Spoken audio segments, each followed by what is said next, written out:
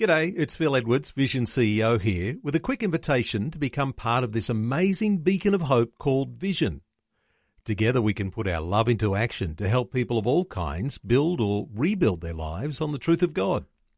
Please consider the part you can play during our upcoming Visionathon appeal, remembering that it's your support that makes Vision possible, including this podcast. Life, culture, and current events from a biblical perspective. 2020 on Vision. As we do on a Wednesday, our Ask Alex segment addressing your questions around Christians and money. 1-800-316-316. Alex Cook, a special welcome back to 2020. Hey Neil, great to be with you again. Alex, while we're waiting for some calls to come through from listeners, wanted to talk today about this issue of multiplication. And oftentimes we'll reflect on multiplication right back to Genesis, go into all the world and multiply. The challenge there for Adam and Eve. And I wonder whether you've got some thoughts on a biblical foundation understanding multiplication and how it connects to our finances.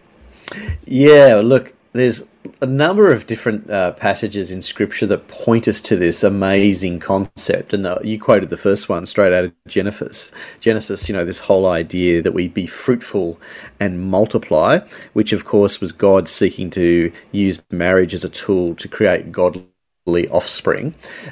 So that's the first and obvious one. But also, when we look at the early church itself, it grew via multiplication. And when I look at the state of the world today and the need for us to go and make disciples, we need to, in our various ministries, look at how we can multiply those ministries so we can reach as many people as possible. And then, of course, we can then bring our finances into that as well, which we'll talk about today. But if we just start by looking at, say, the early church first, it says, this is from the book of Acts, so Acts chapter 6, it says, in those days, when the number of disciples was multiplying, there arose a complaint against the Hebrews by the Hellenists because their widows were neglected in the daily distribution. So at that stage, the gospel was spreading so quickly and so many people were coming to Christ that, they were having problems with food distribution. So there's this remarkable scene here. And I think this is the message I think that we as Christians should be taking from this passage, and there are many others as well, is just this need to work out how in our lives we can multiply the impact we have. We all have limited time, we have limited talents and limited treasure, and with those things, what can we do with them, what God's put in our hands to make a difference and to multiply them. Another passage which I'll give you now, just because I think this one's even more powerful in terms of the kingdom effect and what we should be thinking about from a monetary perspective, is from 2 Corinthians chapter 9, verse 10. It says, "Now may he who supplies seed to the sower and bread for food supply and multiply the seed that you have sown and increase the fruits of your righteousness, while you are enriched in everything for all liberality, which causes thanksgiving through us to God." And so there's a really important concept here. One is that God is the one that supplies the seed. So if we think about our lives and the financial resources that each of us have, God is the one that supplies it. He is our source of provision. So that's the very first important concept we have to take from that God is the source. And then with what He's given us, there is an expectation that we will sow. Okay, so with the financial resources that we have, we can sow into all sorts of things, whether it's helping those in need, whether it's funding mission, whether it's funding our local church. We can sow into all those things, and then it is God who will multiply those seeds that we have sown.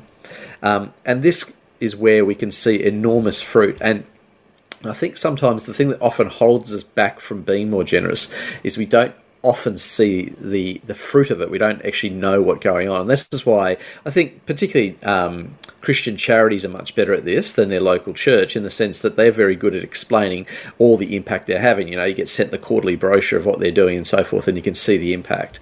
But the important point here is that God can multiply what He's put in your hands. So a lot of people get discouraged with their giving because they think, I've only got a small amount But the reality is that God can multiply that, and enormous fruit can come out of our generosity. So yeah, it's a really important biblical concept that we need to understand and apply in our lives. And you can apply it, as I say, in lots of areas of your life, not just your finances. Alex, a lot of Christians get hung up on the idea of this multiplication of wealth because some will align it with this idea of a prosperity gospel, the idea that if you give, God will increase you. But there's a certain sense here, and I think what diffuses the idea of a prosperity gospel is if you increase your wealth and you don't use that to the glory of God, the likelihood is it will draw you into a sinfulness and draw you away from God. So that's why the prosperity gospel is always quite tricky and difficult and should be avoided, because the idea that we'll be drawn away from God as God gives to us the blessing of multiplied finances. But what you're saying is here, the kingdom of God, the expectation of massive harvest actually does depend on the believer multiplying not only lives but finances too. Oh, absolutely. Yeah, so I think that the danger of the property gospel is it always brings it back to you. It's treating God as Santa Claus. You give in, and then you get more out. It's kind of like a slot machine. You put in $1 and you're going to get $10 out. That's kind of that transactional relationship with God, which I think is, it's obviously it's very dangerous theology. The reality is we want to multiply our finances in order that we can have a kingdom impact, in order that we can help people in need and so forth. But as you say, it is dangerous. And the passage I think that I like to think of in this case is Deuteronomy 8 verse 18. It says, "Remember the Lord, for it is he who gives the ability to produce wealth."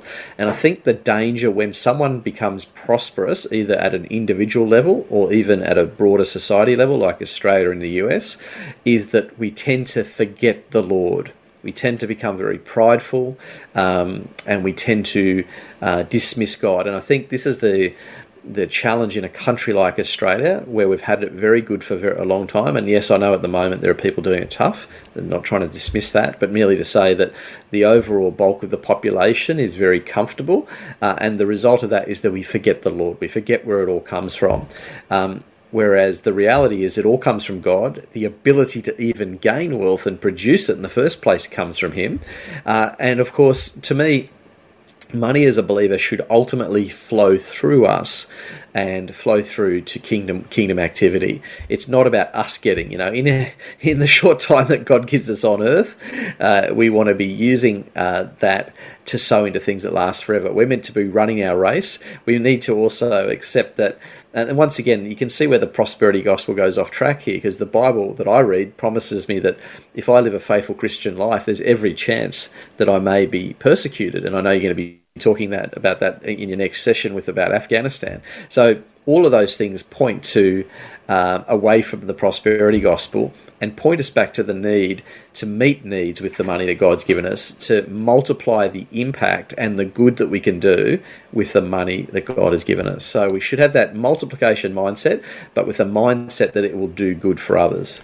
So this idea of the kingdom and multiplication, as you say, this is part of our New Testament understanding of making disciples, multiplying, and as things continue to grow, so do the needs continue to grow, and so then does the opportunity to get in line with a stream of becoming a multiplier in the kingdom. So for those of us who might be feeling like we're stuck out of the multiplication idea, Alex, how do we adjust, and how can we get into a place where we can think, and I think we're talking about how your mindset changes here, multiplying how our lives and our money can get onto this new stream? Look, it's a great question, and I think, as you say, it's a mindset issue. We start with a biblical mindset, which is the acknowledgement that everything that I have comes from God. I am to steward it. So if we come back to that passage I mentioned earlier from 2 Corinthians, it's the idea that God is the one that supplies the seed. So as a believer, it's important that I have a view that everything I have comes from God. It's God's goodness to me, and that's Him being generous to me. And my responsibility in response to that is to be a good steward with it and to sow with it. And now the issue of sowing is that you're actually doing something. You're sowing, obviously the farming concept of sowing seed, but here, put it another way, is as Christians we should be using our money to invest, and because a lot of people think of giving as an expense. I would like to challenge Christians to think of giving as an investment in God's kingdom. And when we do that, we will see amazing multiplication. And of course, if we think about that in the context of our giving, I would encourage Christians to think about the organisations they give to that have a multiplication impact. One is just, Vision itself, Vision Radio, is when people sow into the Vision Radio ministry, what they're essentially doing is allowing thousands and thousands of people across this nation to be reached with the good news. And for those that already believe, they're getting encouraged to go and make disciples by listening. So it's a ministry that has a multiplication impact. There are other ministries that help the poor. Now, one I love Christians to sow into is the area of microfinance, for example, where you're essentially lending money, very small amounts, to poor people. And as a result of that, they can then go and buy something. Could be a sewing machine so they can make clothes, or money to start a kiosk and sell things. And that then leads to them repaying the loan and the money getting re-lent out again. And it's a multiplier effect, and of course leads to employment. And one of the great ways to bring dignity to people is through employment. One of the ways you help people out of poverty is giving them a job. And so there's all these great things that we can do and ministries we can sow into that either have a missional and evangelistic type component to them, or have a benevolent charitable component to them, and that will make a massive difference, a massive impact in those people's lives that are reached, and as well as obviously the eternal effect of that, of building God's kingdom. So there's lots of exciting things, but it all starts from a mentality that says, hey, everything I have comes from God, belongs to God, and I'm to steward it and use it for God's glory and to build His kingdom, not my own. And as you say, as discipleship is a multiplication process, so therefore is your local church. And local churches have got this ideal of church planting and multiplying themselves, not only in their own community, but across other communities and other nations. But let's come back to where the rubber hits the road for individuals, because right now there's perhaps a lot of listeners who have their business is struggling because of lockdown situations, especially in those lockdown regions in New South Wales and Victoria. Those people who are employed in those businesses, they're thinking, well, where's God in all of this, Alex? I'm at a tough time here. How do I adjust my thinking? How do I get on a godly level of thinking about multiplication when everything I'm doing right now doesn't seem to be working? Yeah, and look, I really feel for people who are going through enormous tough times. I mean, there's a lot of people out there. I'm hearing stories daily. So to me, in terms of our giving, we give in proportion to what's given, God's given to us. I can't remember the specific passage to quote there, but basically we should give according to the means that we have. For those who are doing it tough, sometimes there's a time to receive and to be blessed by others as well. So if we know, small business owners or people who have lost their jobs, it may well be now that is the time for them to receive from us blessing them and helping them. But also I would encourage them to still give, even if it's a little.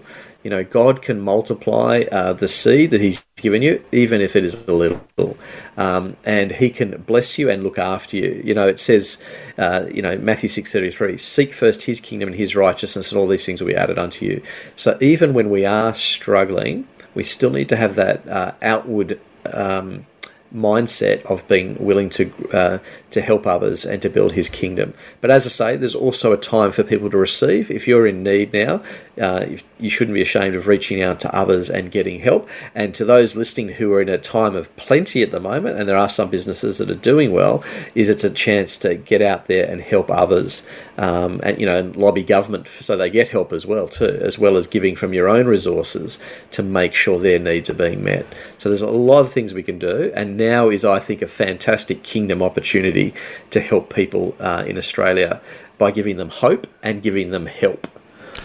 Okay, well, Alex Cook is the founder of Wealth with Purpose, an expert on money, early career in stockbroking, founder of a successful financial planning practice, now leads Wealth with Purpose, helping to equip Christians to honour God with their finances by teaching sound financial skills based on the wisdom of the Bible. You can be in connection with Alex Cook, wealthwithpurpose.com. And there's some good resources, free resources on wealthwithpurpose.com. You can follow Alex Cook on Facebook and on Twitter. There's also a Wealth with Purpose email, askalex@wealthwithpurpose.com. Alex Cook, thank you so much for taking some time to share your thoughts with us and your heart with us on these important issues today. Appreciate you being with us on 2020. Thanks for taking time to listen to this audio on demand from Vision Christian Media. To find out more about us, go to vision.org.au.